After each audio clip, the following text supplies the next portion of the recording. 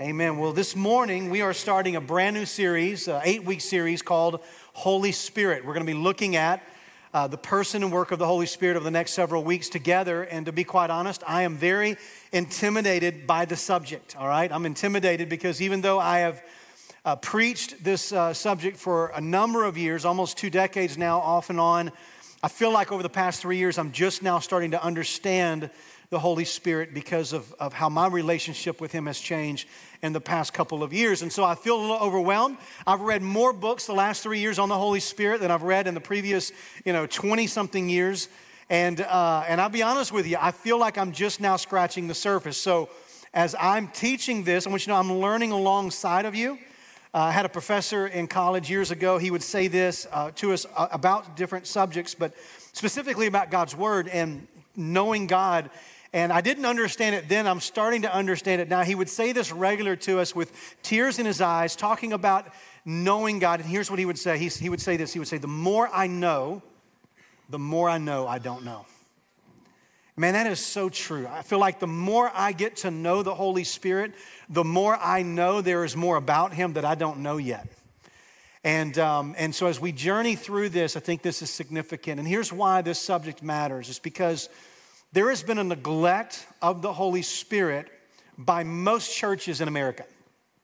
There's been a neglect. There's been a neglect in the preaching and teaching of the Holy Spirit by many pastors. I know that I was one of those for a number of years.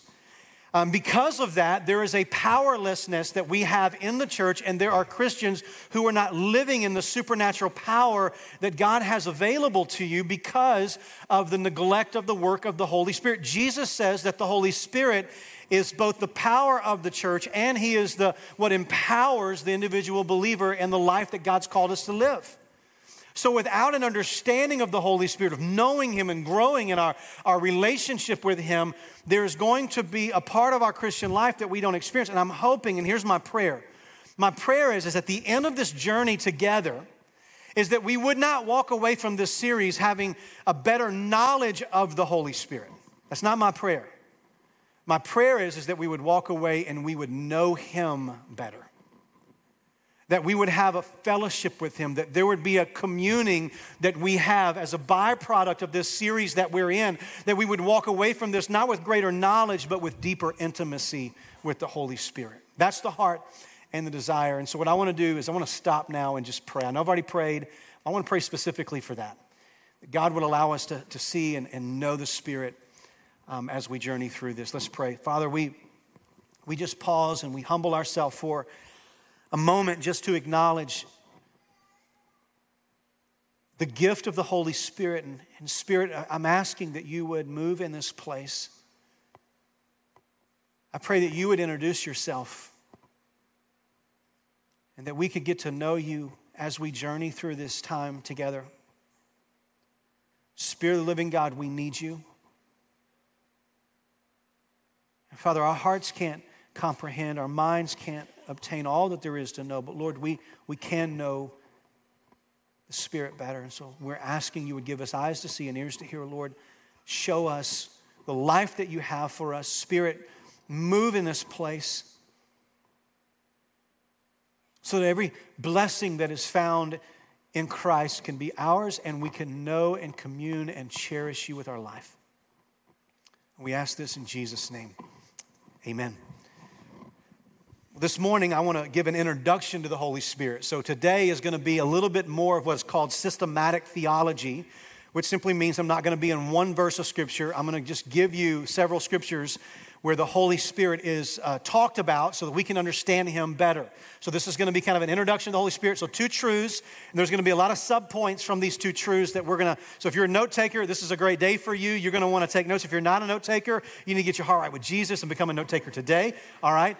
And so we want to, because we want to learn who He is. So 2 foundational truths that will build a foundation for us as we take this journey over the next several weeks. Here's truth number 1 I want us to see is that the Holy Spirit is a person.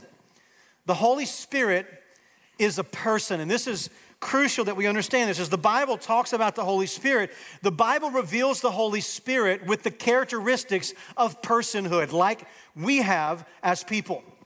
And so let me give you a couple of these ways the Bible shows us the personhood of Jesus. Write this down if you're taking notes. First of all, the Bible shows us that he has an intellect, Listen to what 1 Corinthians chapter 2, verse 10 says. He says, these things God has revealed to us through the Spirit, for the Spirit searches everything, even the depths of God. For who knows the person's thoughts except the spirit of that person, which is in him? So also, no one comprehends the thoughts of God except the Spirit of God. And here's what Paul is showing us. He's showing us that the Spirit thinks, that the Spirit searches, that the Spirit comprehends. All of this is showing us the idea that the Spirit has an intellect.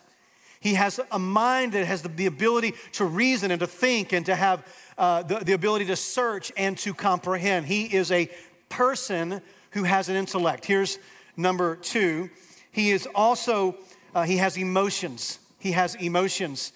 Listen to what Ephesians chapter 4, verse 30 says, and do not grieve the Holy Spirit of God, by whom you were sealed for the day of redemption. Now think about this word grieve. Did you know, if you're a believer, that when you sin, you can actually grieve the Holy Spirit? What does that mean? It means that you make him sorrowful. You make him sad. That he can grieve and he can mourn, that he has emotions. Just think about that for a minute.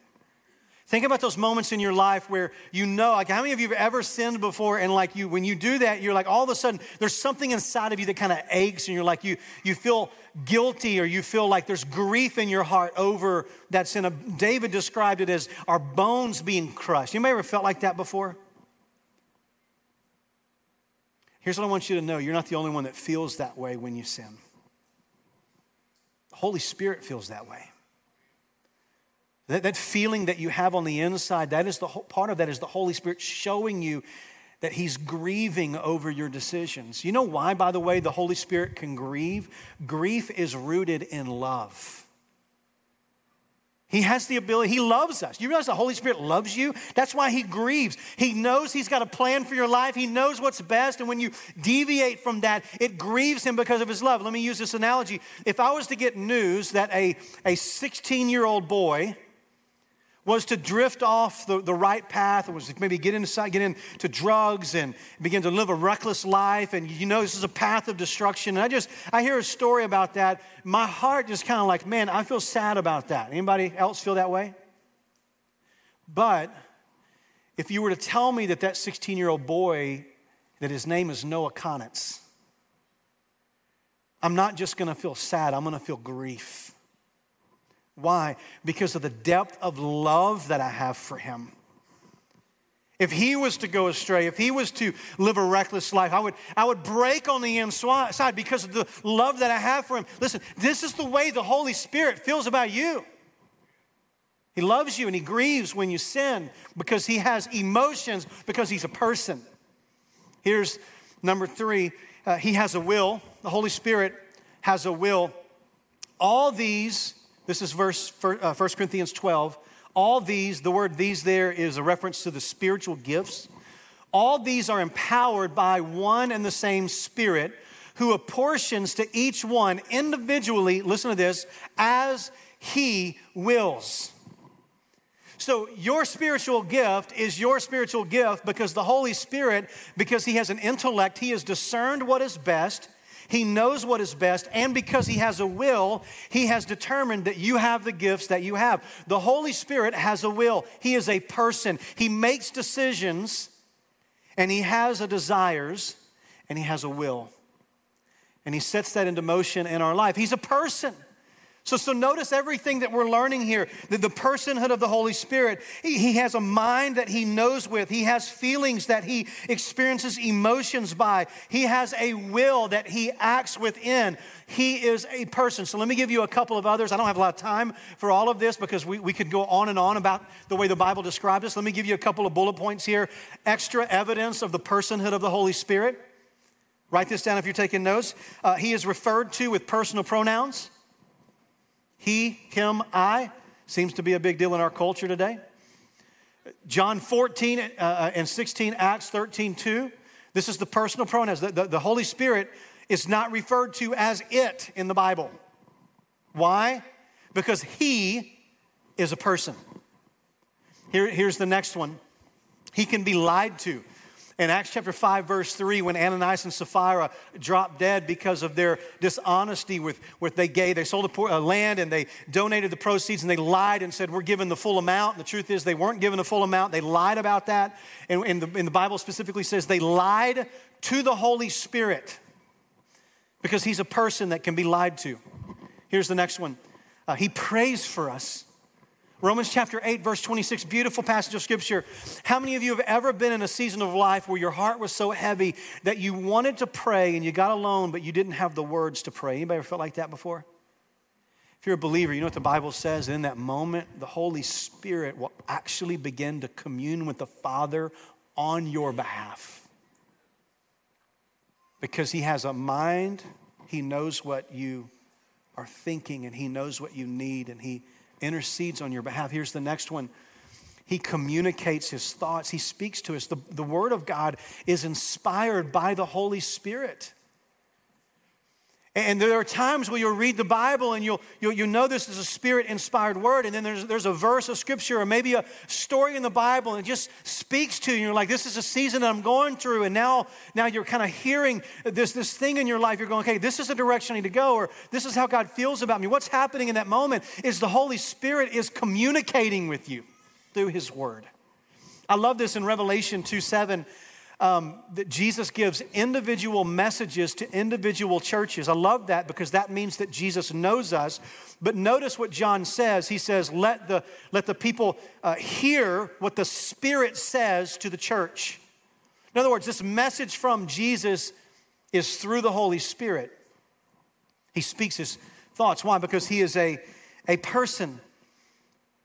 I love what A.W. Tozer says about this, the personhood of the Holy Spirit. He says, the Holy Spirit is not a personification of anything, but the Holy Spirit is a person just the same as you are a person. He has all the qualities of a person. The Holy Spirit has substance, but not material substance, which means he's invisible. He has will, and he has intelligence, and he has feelings, and he has knowledge and sympathy and the ability to love and to see and to think and to hear and to speak and desire and to grieve and rejoice. Why? Because the Holy Spirit is a person. So eyes right here for a second. I want to help you because here's what I get all the time. I hear people referring to the Holy Spirit as it. I feel it.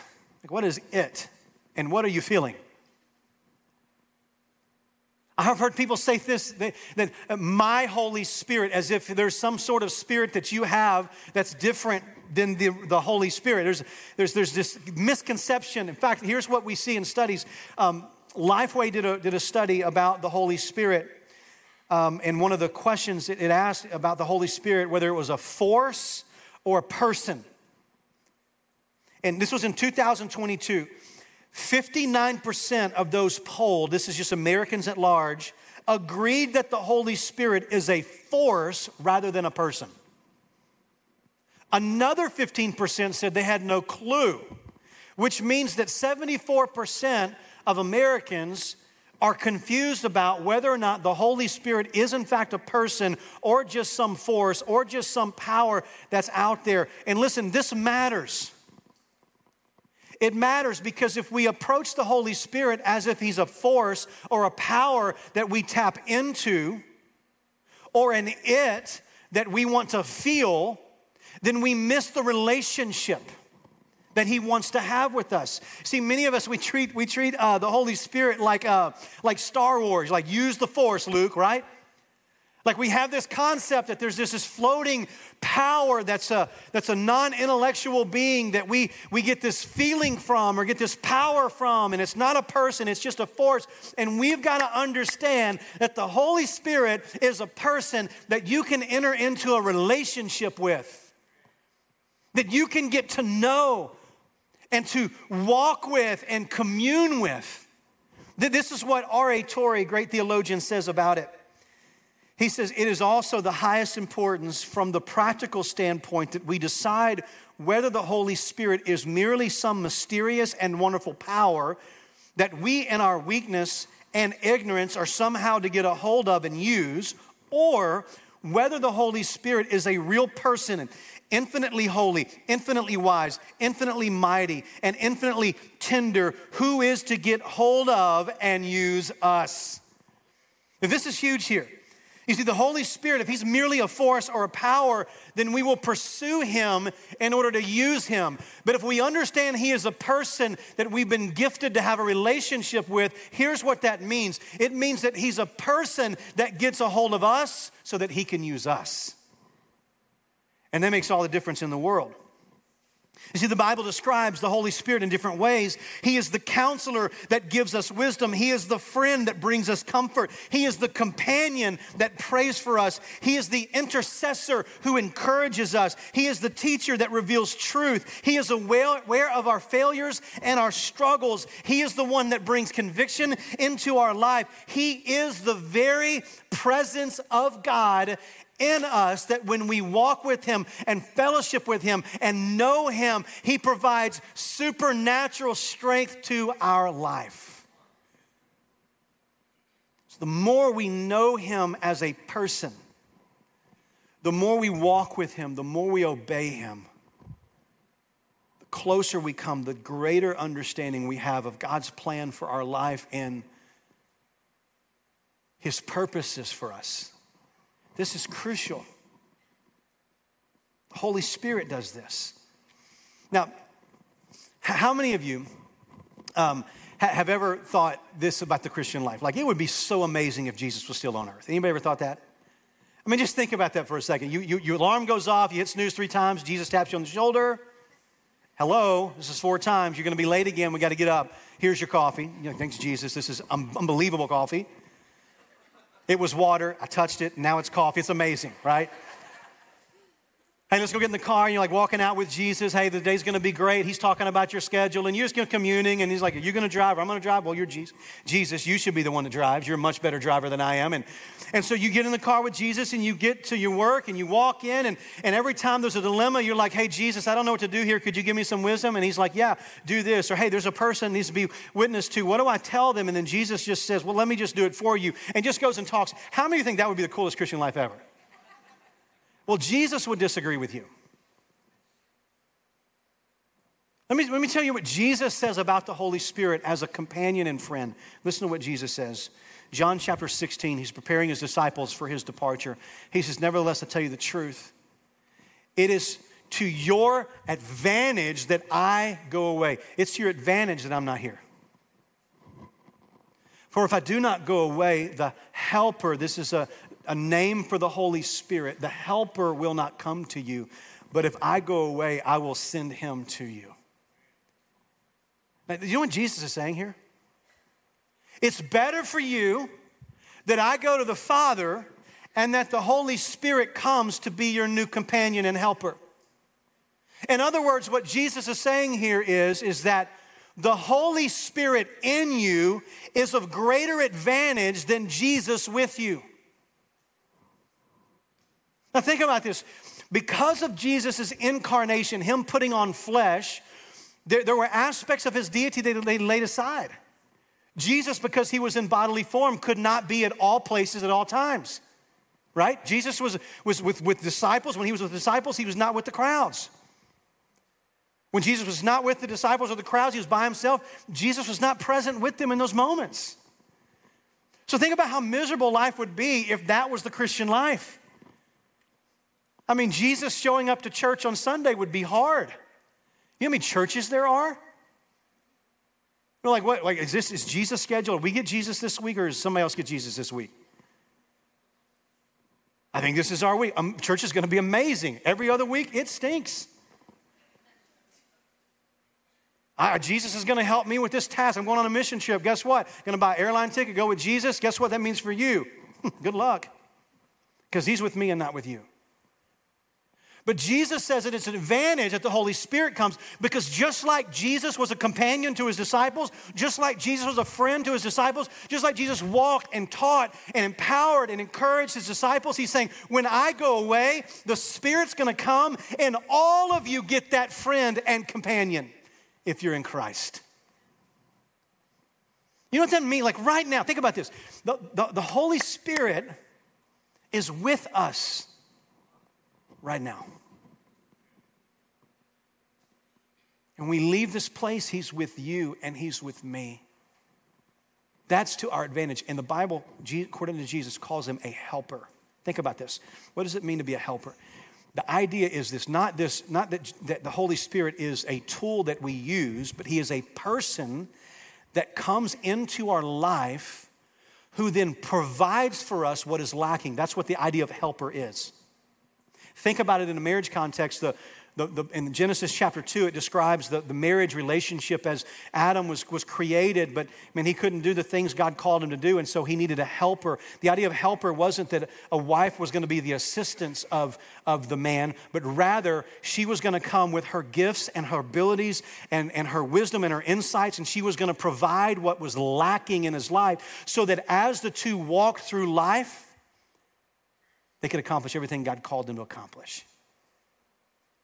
In a greater way, the Holy Spirit comes and lives inside of us as a person who is our helper, who comes and Jesus says, listen, there are things that you're lacking in order to do what I'm calling you to do, so I'm going to send the friend, the helper to come, and he's going to live inside of you, and he is going to be that companion who provides everything that's missing.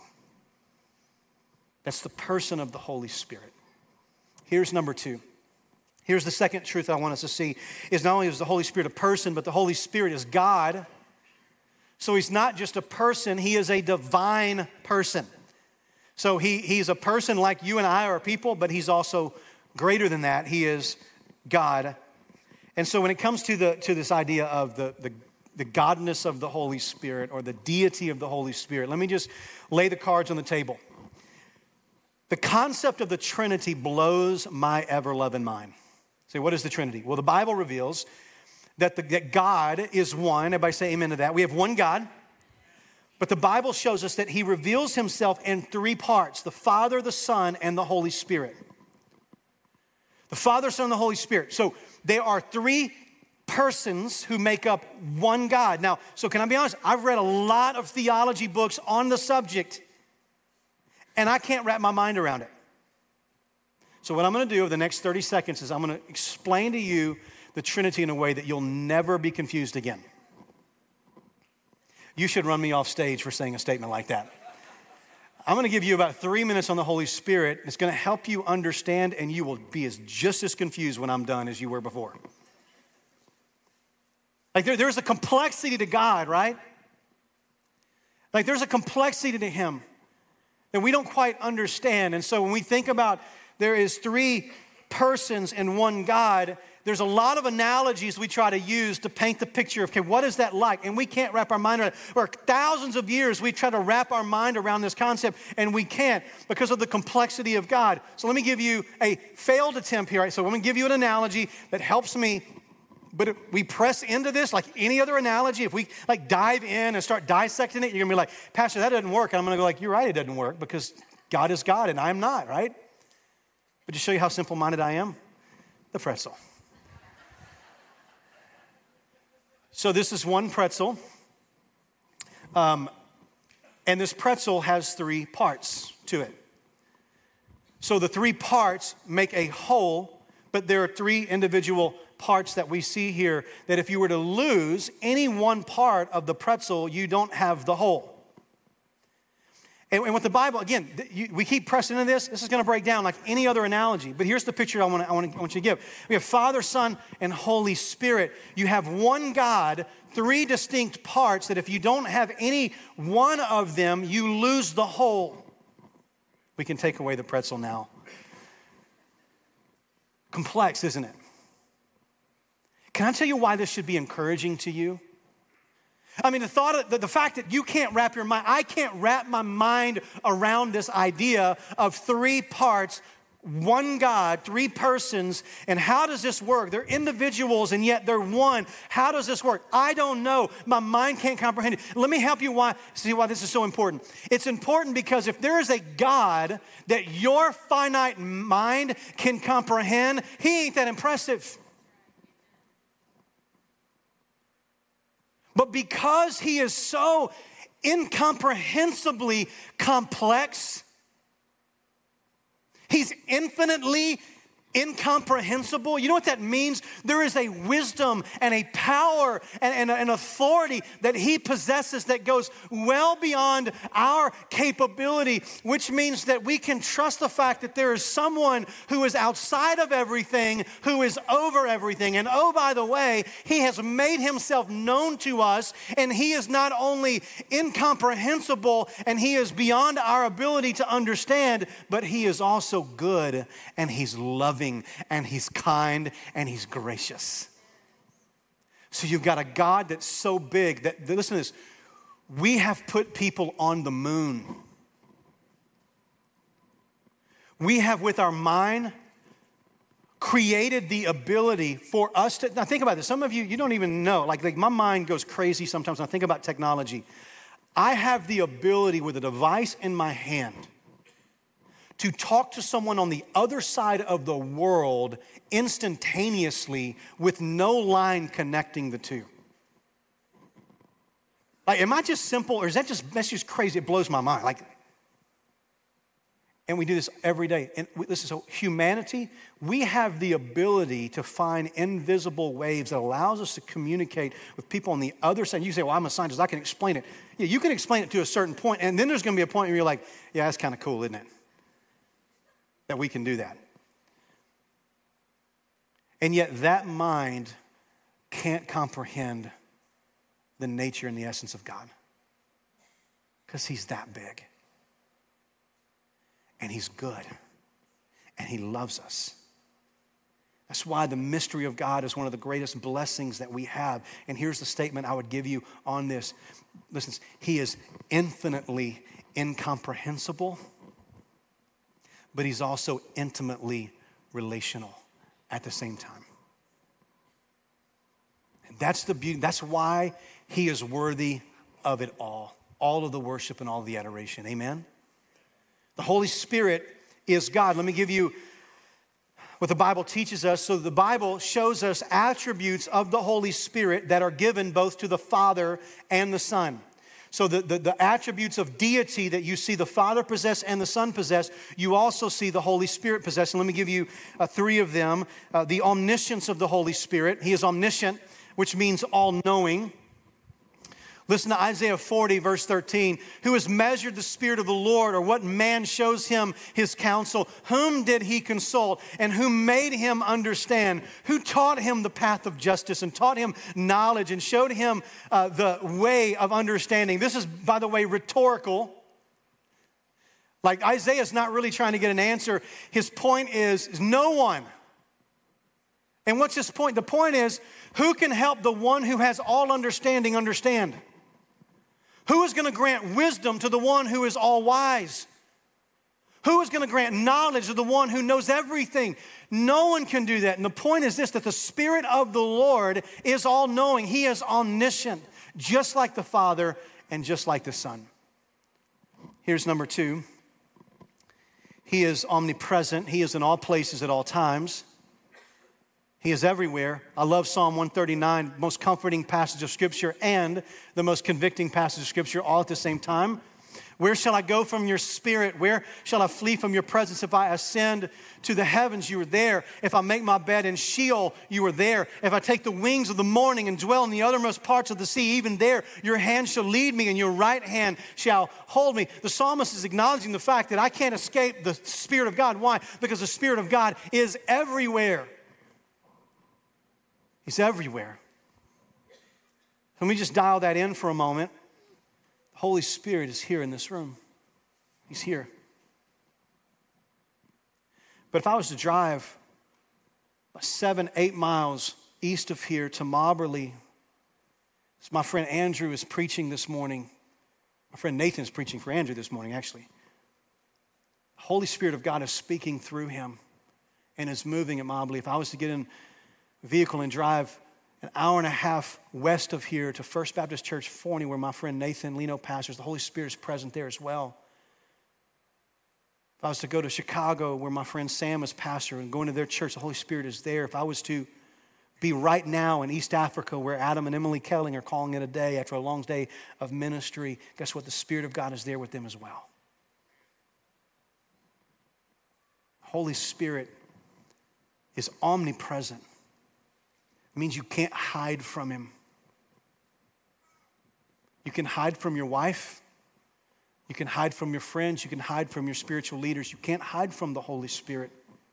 He's always with you. Now, what we want, and we're going to talk about in the next few weeks, is the manifest presence of the Holy Spirit, where he shows up in an undeniable way. So he's always at all places at all times, but then there are times when the omnipresence of God then turns into the manifest presence of God, where he is there in your midst and you know it. We sensed that Wednesday night this past week. God showed up. And he was in the room with us, and we were aware not just that he was there, but he was actually in the room with us. Number 3, he's omnipotent. He is all powerful. He's omnipotent. The Spirit of God has made me, according to Job 33, the Spirit of God has made me, and the breath of the Almighty gives me life. What is Job saying there? Is that God is the Holy Spirit is all powerful, that he is the giver of life. He is the one who made him. He was there at creation, hovering. When the Father was creating, the Spirit and the Son were all involved with creation. Why? Because the Holy Spirit is all powerful. He is lacking in nothing.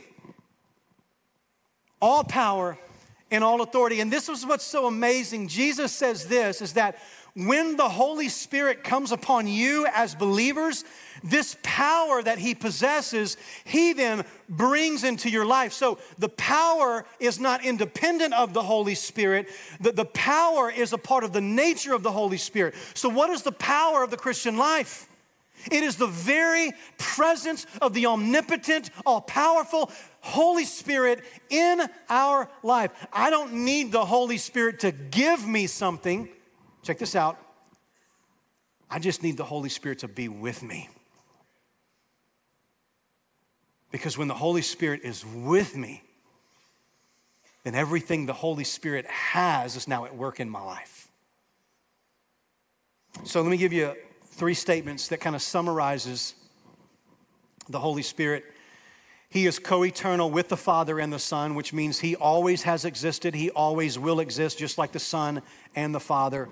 Number 2, he is co-equal with the Father and the Son, which means that the Holy Spirit is not the JV part of the Trinity, all right? Baptist Church, hello? We're afraid of him, and we treat him like he's lesser than. Our mantra in the Baptist world is Father, Son, and Holy Bible. When according to God's Word, it's Father, Son, and Holy Spirit. They're co-equal. Here's number 3. They're coexistent, which means they all 3 exist at the same time, always has and always will be. You see this very clearly at the baptism of Jesus. You have the Son in the water being baptized. You have the Father speaking, "This is my Son with whom I'm well pleased," and you have the Spirit descending on the Son as a dove. So what you find is the Father, Son, Holy Spirit, co-eternal, co-equal, coexisting all at the same time. Why? Because they're 3 individual persons, one God. I love how Ari Torrey brings this application. Listen to what he says. He says, "It is the highest importance from the standpoint of worship that we decide whether the Holy Spirit is a divine person worthy to receive our adoration, our faith, our love, or our entire surrender to himself, or whether he is simply an influence emanating from God, or a power or an illumination that God imparts to us. If the Holy Spirit is a person," don't miss this, "and a divine person, and we don't know him as such, then we are robbing a divine being of the worship and the faith and the love and the surrender to himself, which he is due." Listen, this is so crucial for us, because when you begin to understand that the Holy Spirit is a person, but not just a person. The Holy Spirit is God. And as believers, he has been given to us for companionship. So the fact that he's a person means that we can have a relationship with him. The fact that he is God means that we must also surrender to him. And as we get to that posture of surrender and as we get to know him, the Holy Spirit wants to commune with us. He wants to lead us. He wants to guide us. You see, I think for so many of us, we would echo an amen. Yes, the Holy Spirit is a person. Yes, the Holy Spirit is God, and yet we neglect him in our life. We don't fellowship with him. We don't talk to him and commune with him. Think about in your own personal life how little attention you give him every day. How often do you talk to the Holy Spirit as you go through your day? How often do you, when you face that moment of decision, you're like, Holy Spirit, I need wisdom here. I need to wait on you and just spend some time until you speak to me. I need you to guide me in this moment. Holy Spirit, temptations come in my way. I need you to be present, because when you're present, I have victory. When you're not, I fail. I know that you have better plans for me. I hear your voice telling me that you have something better. Holy Spirit, I want to listen and I want to obey your voice. I want you to have victory in my life. And whenever you open God's word for you, rather than just to jump in and read and see how fast you guys just sit down and go, Holy Spirit, you wrote the book. I'm going to ask as I read this, would you speak to me? As you go through your day and as you listen to worship music maybe and this song begins to stir your heart, you begin to commune with the Spirit. Holy Spirit, help my heart worship Jesus in this moment. You see, knowing the person of the Holy Spirit and knowing he is God is one thing. Living and communing with him as if he is a whole nother thing. And do you realize he wants to be your best friend? He wants to be the companion. And by the way, did you know that the presence of the Holy Spirit is the presence of Christ in your life?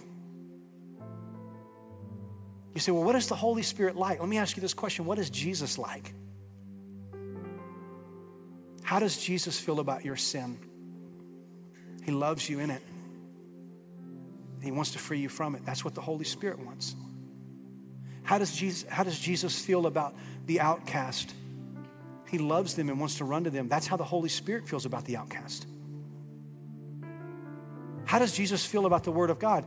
We got to live by it. That's how the Holy Spirit feels about the Word of God. So whenever you get to know the Holy Spirit, you're getting to know Jesus.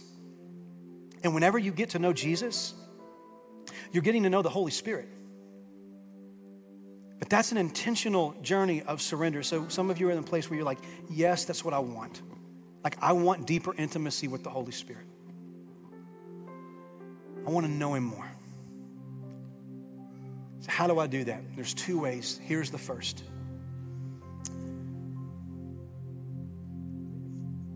Your introduction to the Holy Spirit happens when you submit to Jesus Christ as your Lord and Savior.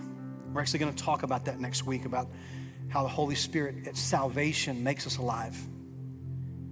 But you can't have life in the Spirit apart from life in Christ. There's nothing the Holy Spirit gets more joy out of than making much of Jesus. And the first work that the Holy Spirit does in a person's life when he wants to enter into a relationship is he points us to our need for Jesus. He shows us our sin. He convicts us of the fact that we need a Savior. He helps us recognize the emptiness and the brokenness of our life. He helps us begin to see that there's God's got a plan for us, and it's found in Jesus. And then even the belief that we have that Jesus died and resurrected, it's the work of the Holy Spirit giving us eyes to see and ears to hear. But as he reveals Jesus, in order for this relationship with the Holy Spirit to happen, he wants to introduce us to Jesus, to know him as Lord and Savior. And I'll just tell you from my own journey, there were years before I came to faith in Christ where I would sit in services like this and I would sense the stirring of the Holy Spirit. Didn't know that's what it was. Like there was this awareness, there's something missing in my life, and I think Jesus is it. And there was an awareness of my sin, and there was this holy fear of what was going to happen to me when this life was over. And at night, I would lay in bed, and when everything would get quiet, there would be, not audibly, but there would just be something inside of me that says, there's more to life than what you're living. Jesus is what you're looking for. And I'm like, what in the world is that? But it wasn't until I was at a crossroads in my life where I left my seat and fell down before the Lord and I said, I need Jesus to come inside of me and rescue me. What was it that compelled me to come to that place of surrender? It was the Holy Spirit of God. There are some of you that week in and week out, you come in here, when you hear the gospel message, there's something inside of you that says, I need that. There's some of you in this room that you've trusted in religion, you've trusted in your good works, you've trusted in your parents' faith, and you've never trusted in Christ, but there is something inside of you that you just sensed, and it's like the pastor speaking right to me. It's like he's talking at me, showing me that I need Jesus, and I feel in my heart that I need Jesus. Where is that coming from? Let me help you. That is not coming from you, and that is not coming from me. If there is a stirring in your heart that says, I need Christ to save me from my sins, I need a relationship with God, and it's found in Jesus. Hear me say this, that is the Holy Spirit that I've been talking about all morning, and he's speaking to your heart saying, come into relationship with me through Christ.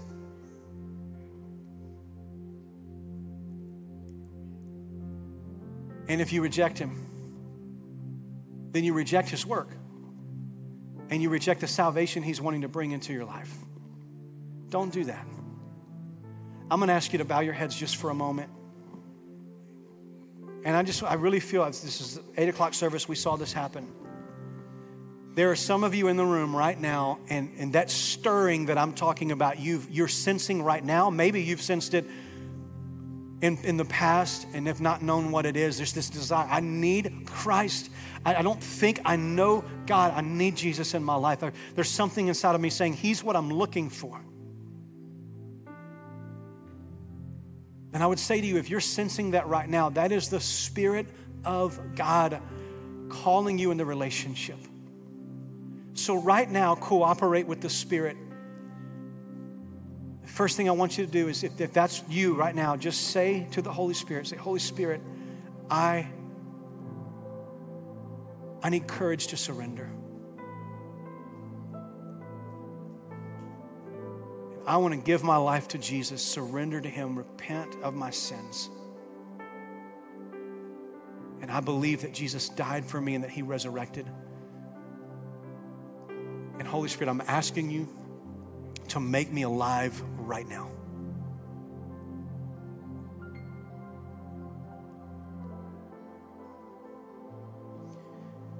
If you prayed that this morning, just now you're saying that's the stirring that I have and I'm recognizing that's what I need, and either I just prayed to receive Christ or I know I need to, I'm going to ask you to do something very bold. It's going to take a lot of courage. We had the 8 o'clock service people doing this.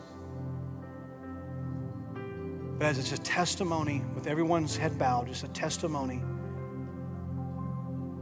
that you're receiving the gift of Christ and the Holy Spirit, I want you just to stand to your feet. If that's you, you just pray to receive Christ. You say, I just came to faith in Christ. Thank you, right here. Praise God. Anybody else?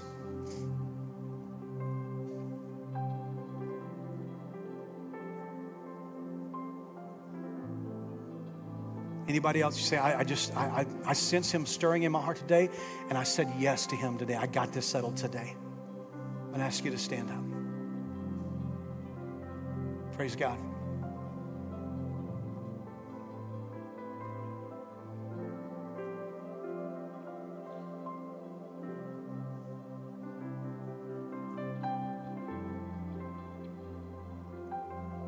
Anybody else?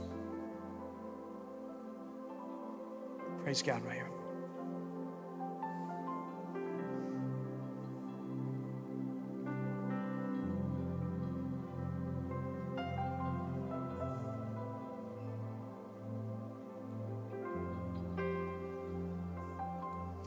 So believers, I want you to look up at me. If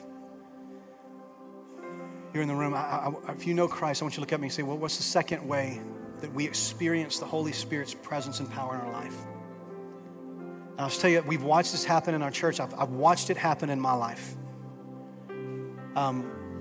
Evan Roberts is a great man of God that God used to bring about revival, an unbelievable movement of God, of outpouring of the Holy Spirit. And there were 4 parts of what he preached that helped the people be put in a position to experience more of the Holy Spirit's presence in their life. And I want us to respond this way this morning. Here's what they are. Number 1, we got to confess every known sin. You got to confess. You got to get your heart, you got to empty yourself out of any sin that you're holding on to. Repent of that. You got to lay aside every questionable thing in your life, because there's some things in your life that are not sinful, but they distract you from obedience to the Holy Spirit. It could be social media. It could be certain relationships. It could be what you're living for with your job and what you're pursuing. Things that you need to lay aside that are hindering your relationship with Jesus. Here's number 3. Immediately, this is huge, immediately obey the Holy Spirit no matter what. Say, what do you mean? So if you want more of the Holy Spirit in your life, He's going to begin to convict you of sin or to show you things in your life that you need to lay aside. And if you say no to Him, then you quench His work, you grieve Him. He's not going to pour Himself out on you. You have to empty yourself out. So if He says to you, you got to go and seek this person and say that you're sorry, you're like, I don't want to do that, then you're going to forfeit what the Holy Spirit wants to do in your life.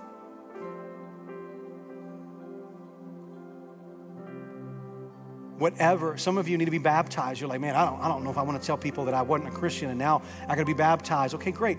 You be disobedient. Don't obey the Holy Spirit, and you're going to limit His work in your life. You can't ask the Holy Spirit to move and reject His movement. You got to obey. Here's number 3. Testify about Jesus. Can I tell you, there's nothing the Holy Spirit loves more than the exaltation of Jesus. He loves it. You know what this does? This is where my life really changed in the past couple of years. God's still doing this, is that testifying about Jesus makes this declaration less of me and more of Him. See, what hindered the Holy Spirit in my life was pride and arrogance and self-absorption. But as you begin to testify to Jesus and say, Jesus, I want you to be glorified. Spirit, I want Jesus to be magnified now. It's less of me and more in Him. You know what the Holy Spirit says? I'm all about that. I'll pour myself out on a church that does this. When it's not about you and all about Jesus, the Holy Spirit says, I'm all in. This is where it begins. So here's what I'm going to do. I'm going to pray over us, and we're going to take a moment and respond. And I'm going to ask you, listen, let's not rush out of here. How many would just say, I want the Holy Spirit to move in my life in a fresh way? Raise your hand if that's you. Then let's start by confessing sin and laying aside every questionable thing and obeying the Holy Spirit and testifying to Jesus. So we're going to, just for a few moments, we're going to begin that process by opening up this altar. And we're just going to ask the Holy Spirit to move in our heart and just come and kneel and just say, Jesus, do a fresh work through the Spirit in my life. Show me where I've quenched you. Show me where I've grieved you. Help me to know what it's like to walk with you in greater obedience. Father, I'm asking right now that you would begin this work in us today. We lay ourselves before you. We ask that you move in Jesus' precious name. Amen.